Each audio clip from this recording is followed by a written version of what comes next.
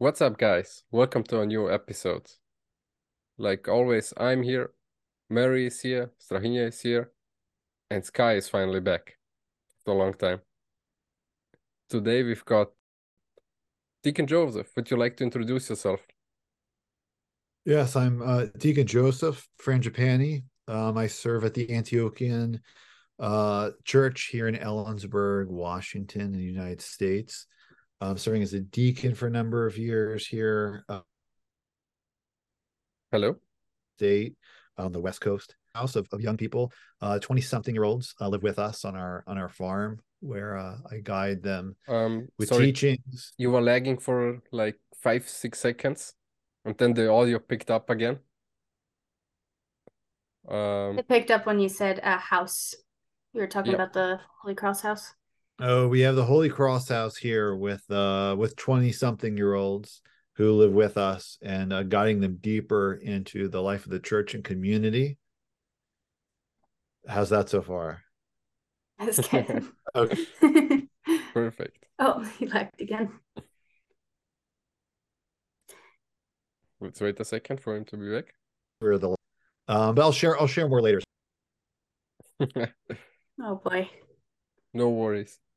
So for today's topic, we have Eastern religions. Sky, what do you know about Eastern religions? What would come to your mind at first? First thing to come to my mind would be like Taoism, Shinto, Buddhism, well, the different variants of Buddhism. Um, there's like this festival like gets put on every year, and it's technically by a religious group called like Feng Shui or something. They're like a religious group, I think. And so like those, when I think Eastern religions, I think those kind of that area. And Confucianism. Those are the only things that I can really name. Sounds And very confusing. that one, maybe. That was a bad joke by me.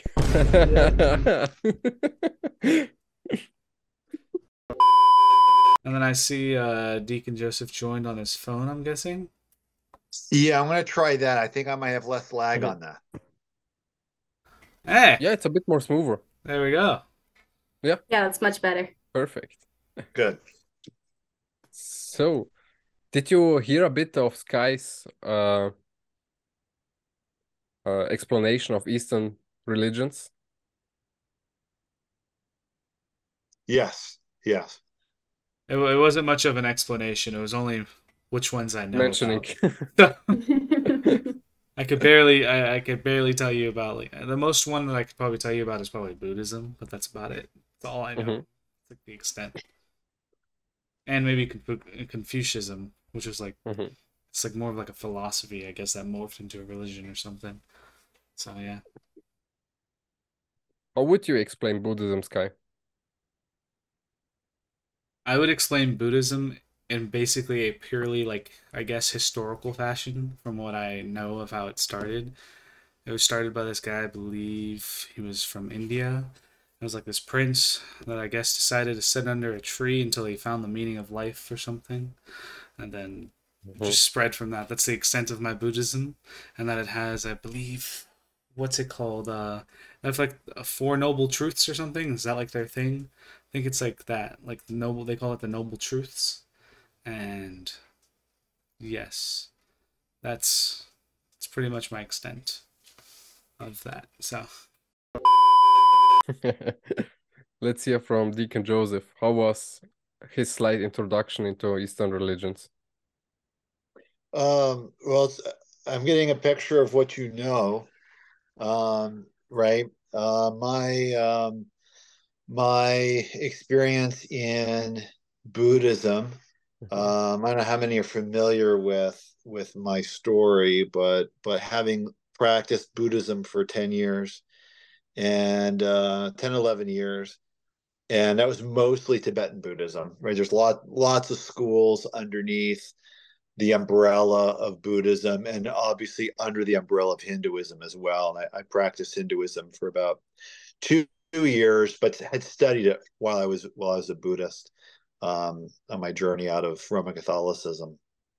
But it certainly can be intimidating for a lot of people. The more like the deeper you go into it, because what we're receiving here, at least here in the West, at least when I was looking into it, was like a pop culture type stuff. So you go to the grocery store and they have the prayer flags and the you go to like a Tibetan freedom concert somewhere. You listen to a bunch of music and do a bunch of drugs and you think you're helping the Tibetans. But it's a lot different than that. I mean, there's a tremendous amount of depth and rigor that comes to clearing the mind and not only clearing the mind, but searching for something that's outside the grossly material realm, which is what was extremely attractive to me growing up in the culture that I don't even feel like I grew up in the culture that we live in now. I don't think any of us did because it's kind of new. But the last culture that I grew up in, there was no doubt that we were all thirsty for something. And those Eastern religions speak to that. I see. I like how you mentioned there was like this mainstream popularity of that, because I remember growing up, like in the very early 2000s, as a child when I watched TV or something else, Buddhism and different kinds of that, like Tibetan Buddhism, was very popular in movies and TV shows. And I remember as a kid, it always looked like cool. Oh, those guys, they all know Kung Fu. So so that was my earliest memory about those things. And still kind of a bit I associate those things with each other. Well, there's been a lot of stuff coming out here lately with the Dalai Lama. If anyone's been keeping abreast of some of the unfortunate news that's come out with his interaction with children, let's say, and which is not entirely surprising, but certainly, a lot of my exposure to Buddhism was actually at a Roman Catholic school in Kentucky, of all places, because meditation, which we're all familiar with in one way or another, and yoga, which we've all probably heard of by now, are really recruitment arms for the New Agey stuff. And the New Agey stuff is really a means of bringing our senses and our guard down as Orthodox Christians, and playing into the imaginative faculty, which is a large part of what meditation and yoga play into. So there's some hidden dangers there. Exactly, there are a lot of dangers in that.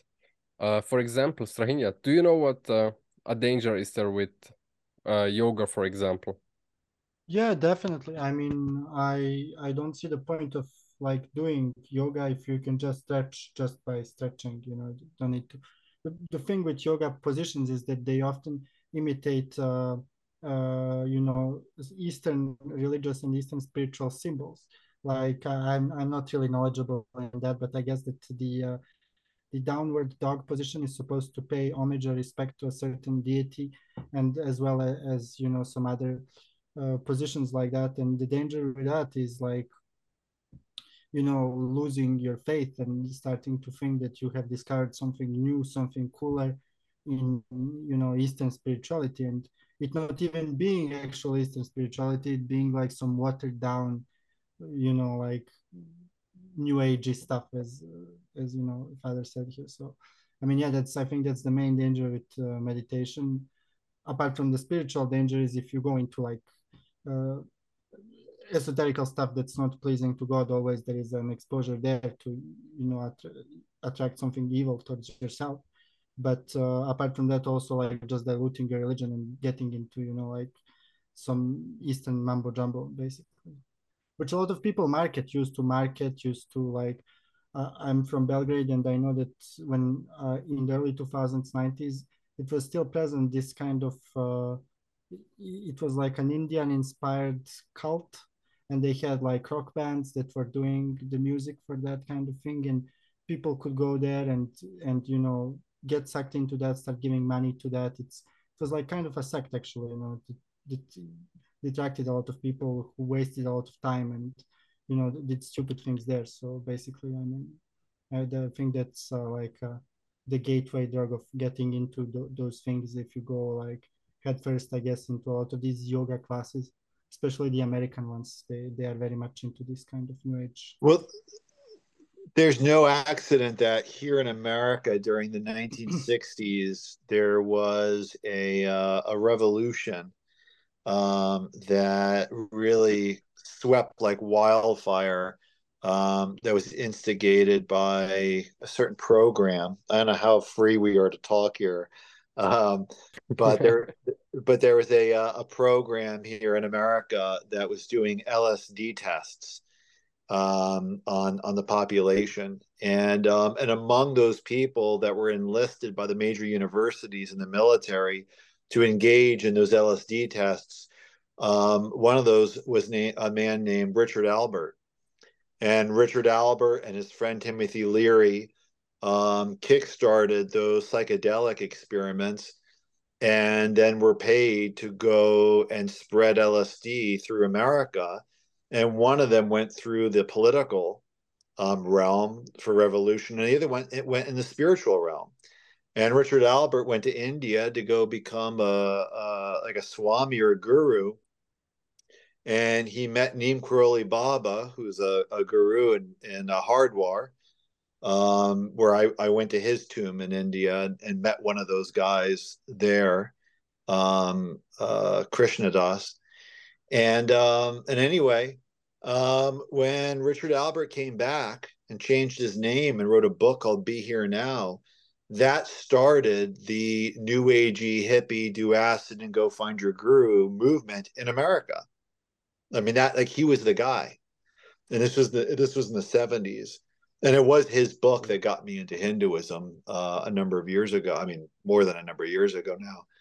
So we can see this pattern starting around the 1960s. It was certainly a lot earlier than that. You can actually trace it to Ralph Waldo Emerson and Walt Whitman and the Transcendentalists, who had read copies of the Bhagavad Gita and the Upanishads. But it didn't really hit mainstream, not the way that it did, until LSD and psychedelics came. And as some of us may know, the psychedelics open us up to the astral world. And the astral world being the intermediary world between this one and heaven. It's still created, right? It's still a created realm, but it is a spiritual realm. And that's the realm that's given over to demons. And so there is a connection between the psychedelic use and getting and sort of being exposed to that astral world, and meditation and yoga that does something similar. And that was part of my like gateway into that. Also for the viewers, Deacon Joseph put in aspect a very interesting topic with the projects that they had in the 60s. I recommend to everybody look a bit into it. There are some very disturbing stories with that. Not only this one, but also some other people that got those that were on those lists with the LSD and that stuff. And One of them just tragic died story. in our country. Hmm. One of them just died a few days ago. His name was Ted. Yeah, exactly. Yeah. And he really hated airline companies in the Industrial Revolution. Yeah. Yep. I And mean, yeah, Charles was one as well, right? If I remember correctly. It's a couple of years since I looked into that project. Who's they had that? back then. The other one who was in Hollywood killing people, the Charles Manson guy. guy, the guy that kids put on t-shirts. Oh yeah, no, Charles Manson. I mean, these were, so the MK Ultra thing was like a Jeffrey Epstein scandal of its day, you know. Yeah. And yeah, I mean, the Beatles and the Grateful Dead, they were playing shows distributing the acid for Ken Kesey and all those guys. I mean, not to go down a rabbit hole, but it is connected to Eastern religions, because that was the that was one of the catalysts for this sort of new world, that the religion was going to be one in which your thoughts and your experiences are reality, right? That's what some of this came about. And so if they can control your mind, right, then they can control your personhood as far as they see, right? And Hinduism and yoga, I've seen some young man here in Washington walk into the room, had never met him before, and knew immediately what demon was attached to him. And he turned around and he was introduced as a Hare Krishna. And I was like, oh, it wasn't just a patchouli. I mean, I could tell, I could tell Yeah. that there was some cloud over him. And initially, it's all sparkles and gold, and then you see the Jesus prayer a little bit, and it's like the smoke clears. Like they put on spiritual fireworks, as you say. Yes. Oh yeah. Yeah. Also, a lot of these kind of hippie movements are fundamentally anti-Christian, as far as I know. Like every time I met a person who was interested in that, they were either not openly anti-Christian but associated to like an anti-Christian author. Like for example, a very famous author who is like exploring psychedelics, and Hunter Thompson. I think everybody saw that movie, Fear and Loitering in Las Vegas, and he's a writer, and people, intellectuals, often like really appreciate his books, but he in reality was connected to like a character named Antoine LaVey, who is a very fervent anti-Christian from Los Angeles, and also a drug user and advocate of like doing LSD and all that stuff. So yeah, I mean, basically that those people are directly opposed to the church and do only harm to us. They do no good, for us and our community. I mean, there is no why did the American government sponsor this to poison the youth? They chose precisely something that would be destructive to like our traditional values and what we want to get out of life, basically.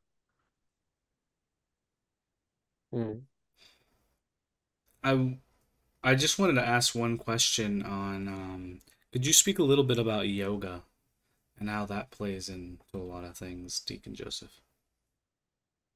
Yeah, I mean, most people feel that yoga is gymnastics, and they're going to go to their little like hot yoga pad somewhere in downtown LA or Berlin or where Milan or where Seattle. But yoga is an arm of Hinduism. It was the missionary arm of Hinduism and was seen that way for a long time, since at least the World's Fair in Chicago, I think, by Swami Vivekananda. And yoga is something, there's lots of different types of yoga, right? There's bhakti yoga. Bhakti yoga was one school that I was very much involved in. That's like devotional yoga. So that type, you're being it's more about emphasizing the relationship between you and one of these Hindu gods or demons. But there's other types of yoga. There's like the intellectual type. There is the type that's more popular right now with like the physical yoga, where you're just using your body to draw up what they call Kundalini. And Kundalini is the sort of the latent created energy, and we have to be very careful about this when we speak about it. It's created energy that rests, they say, at the base of the spine, that just so happens to correlate to the serpent in the Garden of Eden. And what you're trying to do is you're trying to uncoil the serpent and raise it through your different spiritual pressure points until it opens up or unclogs all of these different like spiritual valves inside you. And then when your crown chakra is opened after performing all these different physical, mental, spiritual, and emotional feats, then either you realize that you are God or everything else is God, because there's that quote unquote divine spark. There's a lot of Platonism here, or seemingly. But that Kundalini energy is something that I would like to point out is very similar to the created energy. Again, it's not uncreated. And we want to unify ourselves with the uncreated energy, which comes through the divine Eucharist, through the ascetical life of the church, which does not mean putting yourself into the lotus position, or doing downward dog for 35 hours a week or something. So the yoga, which means yoke, right? It means yoke. So you're harnessing yourself to something. And when you're harnessing yourself to some other created entity or other created energy, that should be sending off all sorts of flags for us Orthodox Christians and others as well, of course. And so getting ourselves, bringing that Kundalini up within us, knowingly or unknowingly. You might be doing all these postures and might be thinking, well, I'm not intentionally getting high, right? Because it looks like a cigar, but you don't know what's wrapped up inside it. And so you start to do that type of stuff, and before you know it, you start moving, and being incited with different passions to a greater and greater degree. And then, you suddenly are finding yourself visited sometimes, God forbid, by some of these entities like I was. Or mentally you start moving in a place that's very unorthodox and very, very concerning, which we can go into if we want to, about how philosophically it's incompatible. It's Pelagianism, essentially, if you're familiar with that heresy. So, I just had another quick question. Those spiritual pressure points that you said, are those the things they refer to as chakras? Yes. Okay. Yeah. That's all right, Milos. Those are my questions finished. All right. So what we can take from the topic of yoga, we all, as Orthodox Christian, we have to stay away from it. First, because the poses are imitating pagan goddesses, deities, and it can attract demons. And also with those other practices that Deacon Joseph has explained to us, it can put us in a trance-like state to even get more contact with demons, and God The forbid. god of yoga is Shiva. I mean, that's no one's going to argue that in the world of Hinduism. They may argue who or what that means, but you go to India and go to the capital of yoga. It's basically where it was cultivated, deepened, and maybe invented, in Rishikesh, and that's where I studied it. And there's statues, pagan statues to God, with offerings of all kinds of things over there, to that, right? And very dangerous. Exactly. Maybe those people in the West who try to practice yoga, they don't admit that. But in India, it's very clear that it's a pagan practice and a big heresy Yes. to us. So no Orthodox Christian should do those demonic poses. We always should be aware of those dangers. And certainly you can Strahinja, you stretch go for, ahead. You wanted to say something. I'm no sorry. problem. You can stretch for any sport like football or whatever, in a completely different way. Like, doesn't stop you from like living your life. Just don't do yoga. Like, I really don't see the point of yoga really. And many people say like, oh, I need yoga because I have no other way to exercise. But then there is so many other ways to exercise and accomplish all those things that they're trying to accomplish with yoga, that like I feel like just normal stretching that I used to do after, sport practice for years is now being, less almost forgotten by like Gen Pop in favor of the downward dog for some reason. I don't know, but a lot of people, more and more people here in the West are like going in those yoga studios and doing that instead of like they could accomplish the same thing with like just normal stretches. You can look them up online, like whatever muscle you want to stretch. Chances are there is a no yoga way of doing that. I mean, it's like the same as saying we're gonna go to a room and there's icons and there's crosses and we're going to follow the Lenten fast, and then we're all going to do prostrations. But don't worry, guys, there's nothing spiritual about this. This is just totally like not orthodox. This is just something we came up with, right? I mean, it'd be ridiculous, right? It's like, and the trappings are as obvious in Hinduism and yoga as that would be for us to walk into a chapel and see that and right and saying, oh yeah, well I studied it. Where'd you learn prostrations? Oh, Mount Athos. But don't worry, there's nothing spiritual here, right? I mean, to me, after being around it for so long, it's so obvious that somebody is saying something. They're calling it that which it's not, which these days is unfortunately far too common. So what were the Um, dangers that you encountered as you've slowly gotten more and more into it? Like, I know you mentioned meditation and yoga. Like, what kind of demons did that bring about for you? And like, how did you snap out of it, essentially? How did you find Christ again?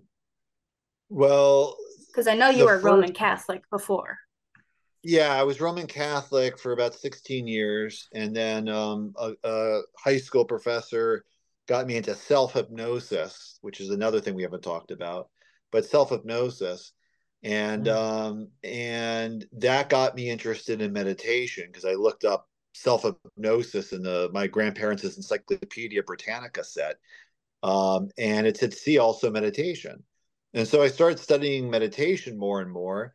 And that opened up some doors into the astral world where I began to see these different sort of like three-dimensional dark beings that were identified by these other Rinpoches and Swamis once I got to India. So it wasn't like, oh, this is just Deacon Joseph going crazy.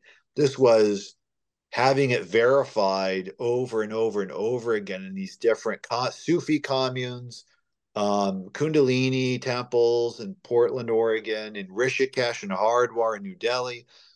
And some of the dangers, I remember the first time that that I sat down, I could sit down and put my hand on somebody's chest, and they would put their hand on mine, and we would close our eyes, and by chanting these Sanskrit syllables, it became like a a name has power and meaning. And we know that more than anyone as Orthodox Christians. We take on a saint's name. We say the Lord's name. St. Paul says, I'd rather speak 5 words right in my mind than 5,000 with my mouth. He's speaking with the Jesus prayer. And so words have meaning, and the name of the Lord has meaning, but so do the names of like the dark ones.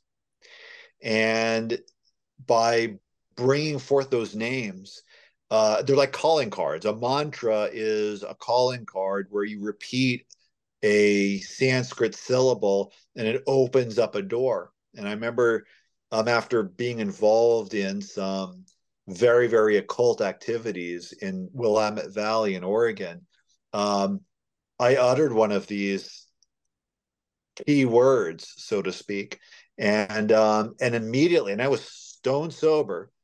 I saw like the Om symbol, the sacred syllable or the sacred symbol within Hinduism, and it started to open up these different.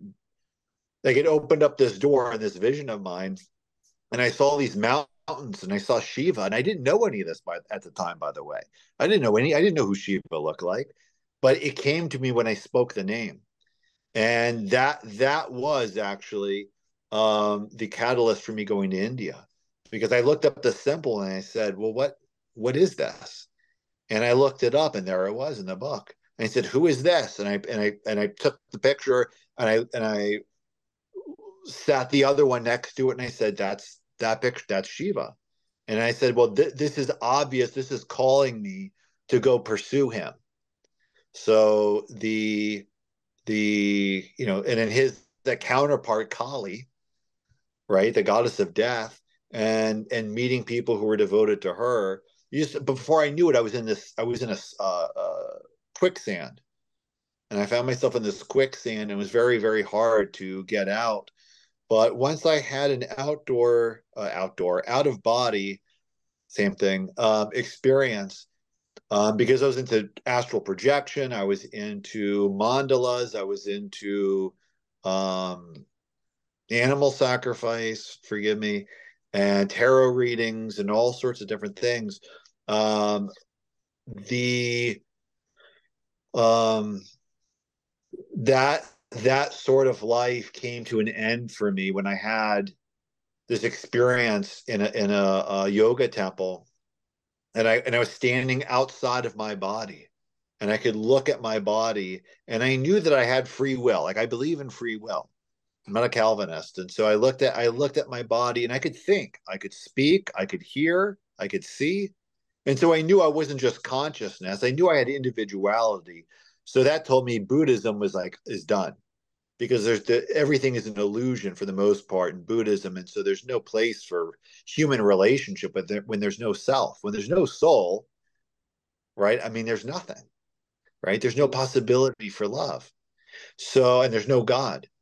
So I could stand outside my body and know that I was me and not someone else.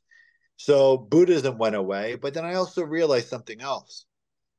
And what I realized was that these gods that I had been worshiping, and I was worshiping them, and I knew that these were created beings, that Shiva and Krishna and Hanuman and all these others were like, they were not God himself.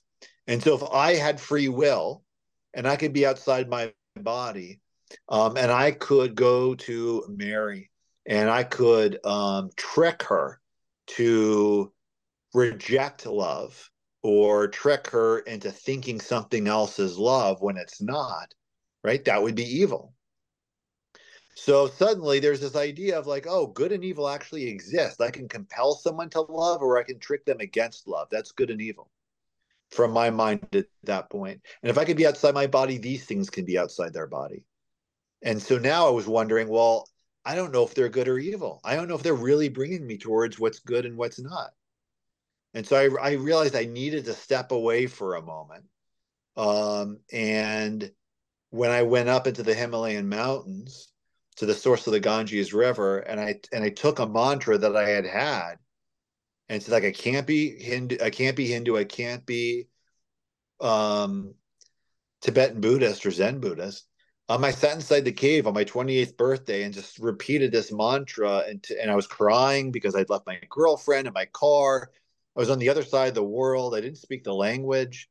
And I realized what a I still am a doofus. I realized like what a real doofus I am, and how much pain I've incurred in people by doing all of this for 12 years, being involved in this stuff.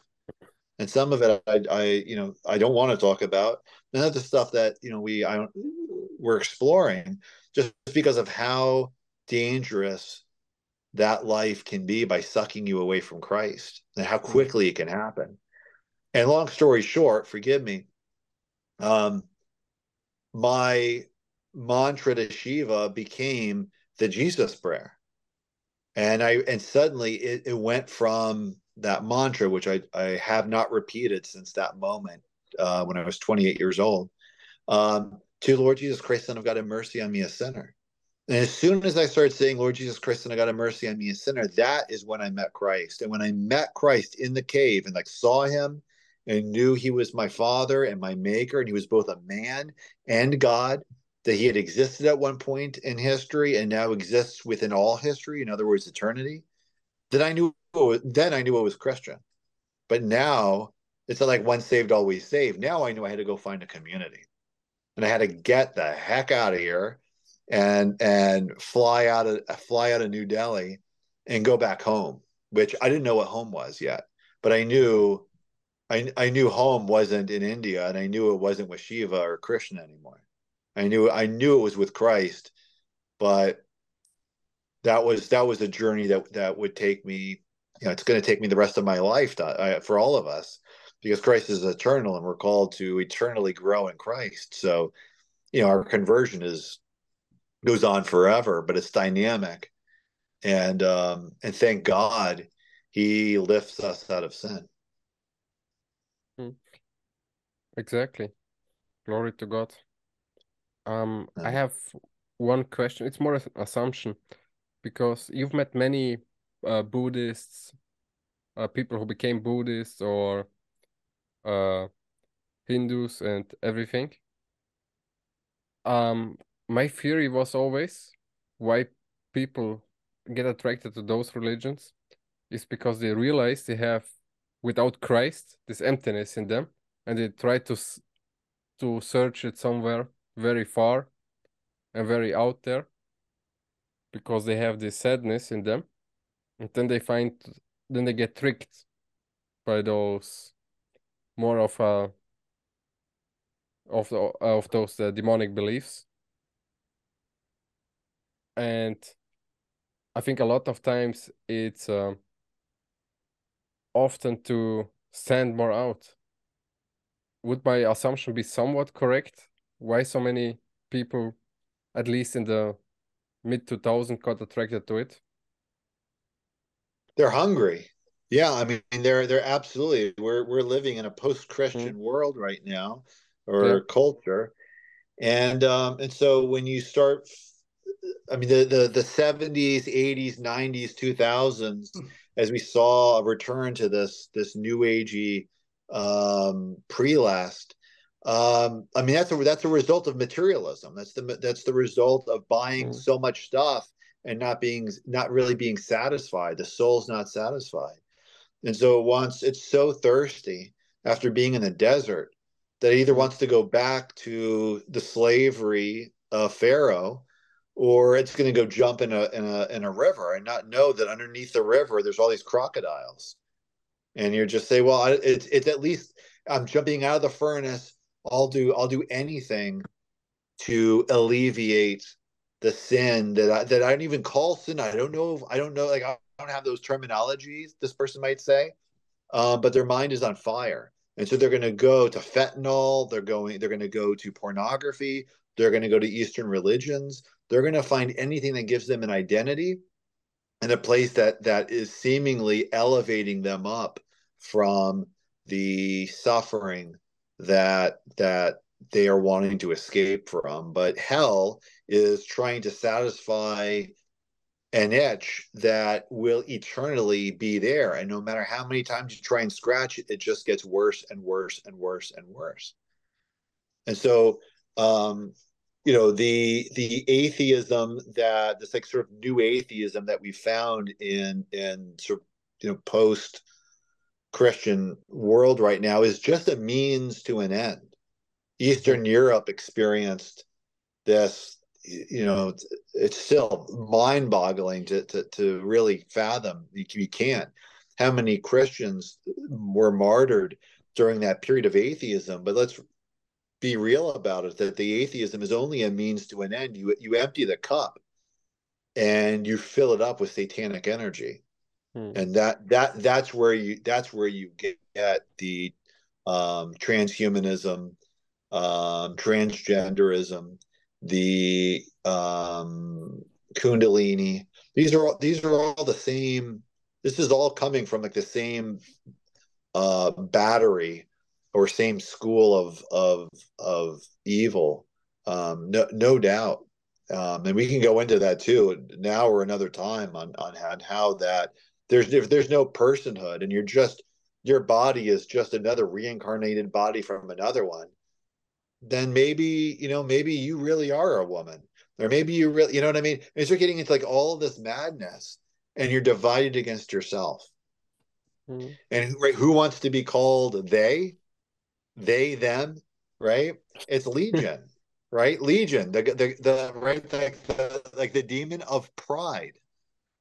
And so these are connected, and it's very unfortunate to see, because we know many people in our own lives, God forbid, even though some of in our parishes, that are so thirsty and hungry for the love of God, but instead we tend to identify ourselves with our sins and those that want to enable us in our sins, and we can become so defensive because we think we are that, but we're not. By the way, I love that analogy with the first. That reminded me of a thing a few years a friend of mine said. He studied theology in Athens, and he once said to me, I always need my liturgy because after a week, my soul always gets thirsty and it needs its water from the liturgy to drink. Beautiful. So that reminded me of that moment because it was, I don't know, that sentence made like a lot of sense for me always. And Well, We it have like just, this. Oh, sorry. and it just put it 100% in perspective why we need our liturgy, why we need our church, because that's the only thing that can bring out the fullness in our heart, and the only thing where we can get our peace is with God. Only thing we can and ever hope to have. Sorry, We go on. have this. We have this like spiritual hole, right? Where like that's infinite, that only God can fill, right? And people try to fill that with anything, really, uh, other than God. So like sex, drugs, um, other weird spirituality like yoga, whatever that makes them their own God. Really, they Mm. worship and um that as spiritual water from life-giving water from Christ, Christ himself with the Eucharist, the holy water, the blessed bread, all these things, right?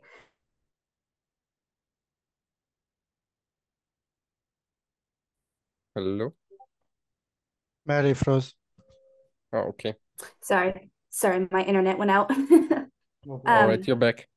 and yeah, so like I was saying, we need to fill it with all these things, but it seems like um a lot of Far Eastern um religions twist our idea of like needing, you know, God, that, to fill us and into something different. Like, you don't need this, you need that, right? Like, you need to meditate, you need to, like, I saw someone basically say that Buddhism is essentially like believing like you become a god or whatever, and then you kind of stop existing. Is that right? Well, the attraction of Buddhism for many people can be a sense of disassociation, right? Mm. Because Mm-hmm. because you are taking yourself out of the equation. And Saint Yeah. Sophrony of blessed memory, who practiced yoga and studied Far Eastern religions for a very long time, makes a wonderful comment in his book on Saint Silouan that yoga and transcendental meditation is transcendental suicide, because the goal is you're trying to kill the self. And Mm-hmm. when you're trying to kill the soul that can't die, and you keep trying to do that, you end up incurring all manner of um, psychological problems and spiritual problems, of course, as well, because you can't kill the soul, as we Like it's know. trying to kill the image and likeness of God within us, like destroy it. Yes, almost wish it out of existence. Yeah. That's what it seems like. That's what I was kind of, yeah, you basically finished my point. It tried to like completely skew the like our idea of what we need into something so completely off that it just, Well, completely destroys us. a lot of people have wanted to take drugs to expand their consciousness and go, be Mm-hmm. outside themselves and find another world, right? Well, then meditation and yoga and Eastern religions took that form, or maybe it was vice versa. But you have those two. And then what do you have coming around the corner right now? You have this transhumanism. The transgenderism is Mm. just a means to an end. Um, the transhumanism is now, well, the meditation and the yoga, that's not fast enough. That's not scientific enough. The drugs, not fast enough, not clean enough. We'll get you technology. We'll get you the VR goggles. We'll get you the implants. We'll get you all the rest of it. Science will be your best friend. And so they're trying to take what the drugs and the meditation and the yoga did, and they're trying to sort of brand it and electrify it and tempt us with all of these sort of like Icarus, right? And like you melt your wings drawing too close to the sun, trying to fly too high, or the Tower of Babel, right? We see it over and over and over again, but they're all the same. I mean, it's all the same. True. Often history repeats itself, unfortunately. Now, like you said, it's about those new trends and also making we, in this very big materialistic world, the number one worship money, the quick money.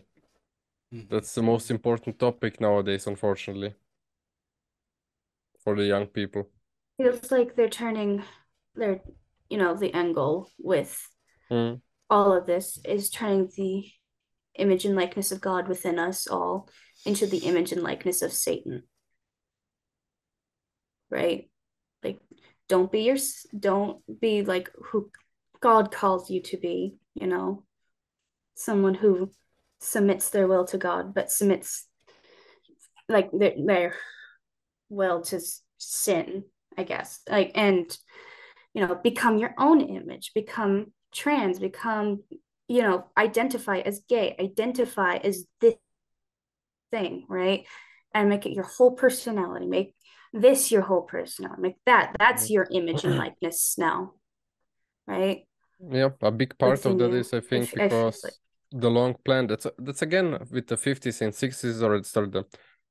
That's also a part why they use that to destroy even furthermore the traditional family. And I'm back.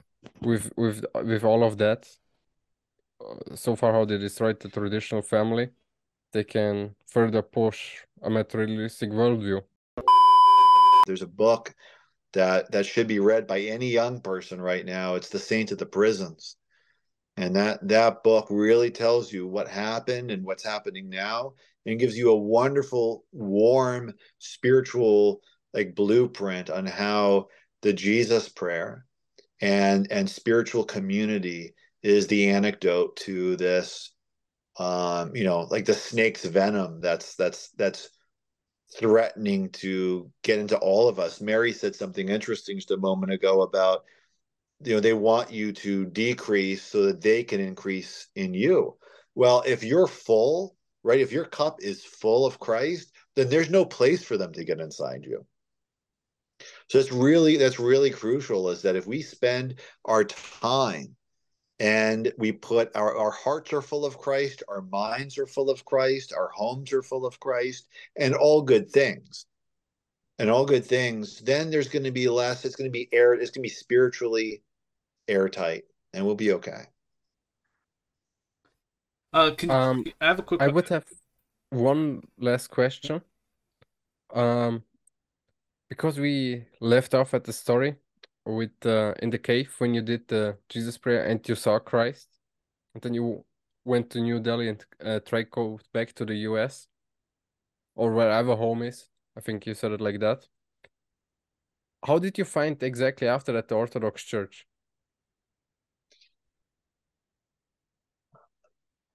A friend of mine who I'd been on the occult path with while I was in India, she had, by God's providence, I mean, there's no clear image in my mind of my life before Orthodoxy that I could see the Lord's providence in this, and that when I am in India and I have my experience of Christ in the Himalayan mountains, this friend of mine who was just as, if not more, off the deep end as me in that world, had just so happened to walk through the Whitaker neighborhood in downtown Eugene and walked into a Vesper service. And so she and I had been very, very close for many years. And she heard my story, which was like 4 or 5 hours to go into.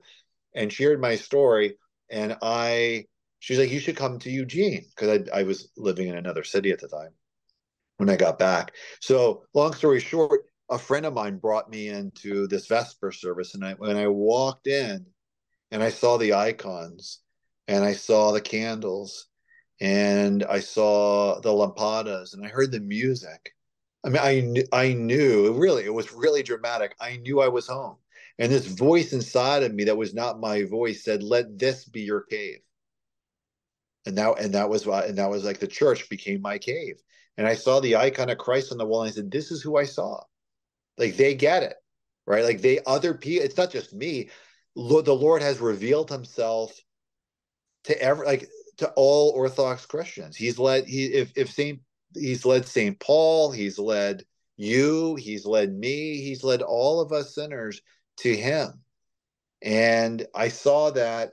And I was visiting, when I came back home, I looked up the nearest Orthodox church of where I was, and it was Holy Door Mission in the Dalles in Oregon.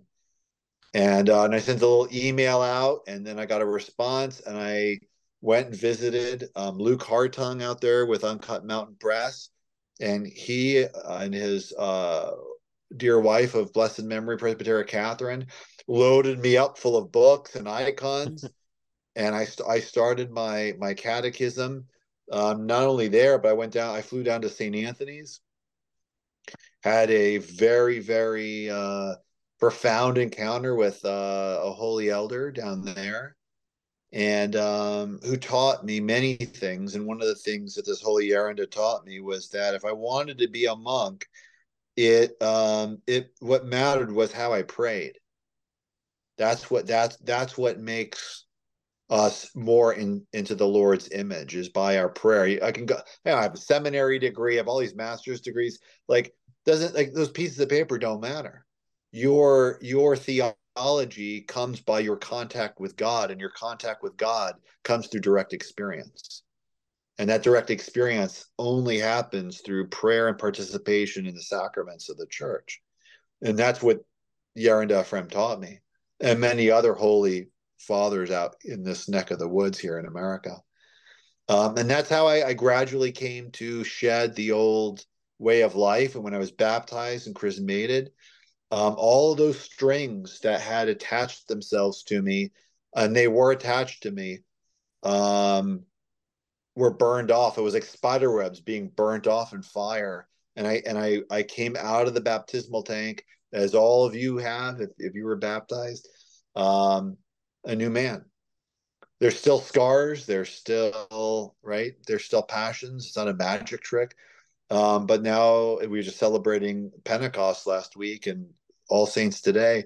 Now, what we have to apply that medicine, and take that medicine and bring it back as a sweet offering. Because I do want to share before we close, if we're closing, that the one sacrifice that I had been running away from, it's what brought me to India, it's what brought me into Buddhism and Hinduism, was I had a broken heart. And I had suffered a broken heart from a very early age, and it traumatized me, and sent me spinning in so many different directions. And I thought that I could pretend it wasn't there, or I could make the best artwork and it would be cathartic enough for that stuff to leave. And then when I became Orthodox and I saw Christ on the cross, and then I saw Christ resurrected at my first Pascha service, not just pretending or not just remembering something that happened historically, but really experiencing Christ's resurrection as he was resurrected at that moment, because Pascha is eternity. Then I understood that the broken and contrite heart that I have, God will honor that sacrifice, like Psalm 50. And so this gift, like this was a gift that I had, that you have, that when we have that broken and contrite heart, if we offer that as a sacrifice like Abraham, the Lord will come running like the Father, right? He'll come running and slay the fatted calf and put the ring on our finger, and we will dine with him. And dining with him is partaking of his divine nature, his energies. That was beautiful. I really Amen. like that. That was, yes, very good. Also, could I ask for let's say, for the viewers who might be on a similar path like you have been, and is maybe watching this video right now. Are there any last like arguments and words or any last message that you want to give them? Pursue Christ. No argument that no one could convince me that my path was dangerous. I had entities coming through my bedroom. I had them standing over me. I was haunted by these different demons. I had gotten sick from all types of stuff. And what happened to me was relationship. And it was pursuing that relationship of Christ and reading the Way of the Pilgrim and going to an Orthodox liturgy or a Vesper service and standing there and just being. Like, I'm not going to manipulate anyone. I don't want to force anyone from anything, or I'm not going to pull their hand away from it unless they say, help, I'm in a fire, and I'll pull them out. But by our collective prayers on behalf of all and for all, right? So I would end with, if anyone has any questions or they have any concerns, please reach out to a spiritual father, a confessor in the church who's connected to a holy monastery. Visit a monastery. If you have any questions about what we've talked about, or about my path, if I can in any way point someone in those directions into the church, I'm sure my email address can be shared, if that's appropriate, and I'd be happy to write or share otherwise, or have another conversation. But really, it's about prayer and getting one of these. And these are, you see in those old movies, and they're putting in those ammunitions in the machine guns, and it's like blasting the enemy. That's what this is. And we pray and we don't give up. Yeah, that's probably the strongest weapon you can have. Man, now every time I get a prayer rope, I'm gonna imagine like I'm on D-Day. Like Yeah. Yeah, Yeah. I love Saint Paisios's quote on the prayer rope. The prayer rope is your pistol, and the prayer is your bullets. So use it. It's true. No, it really does. It really does. Yeah, I felt it too. It's incredible. All right. Thank you guys for watching, and thank you again, Deacon Joseph, for your time and sharing your knowledge with us.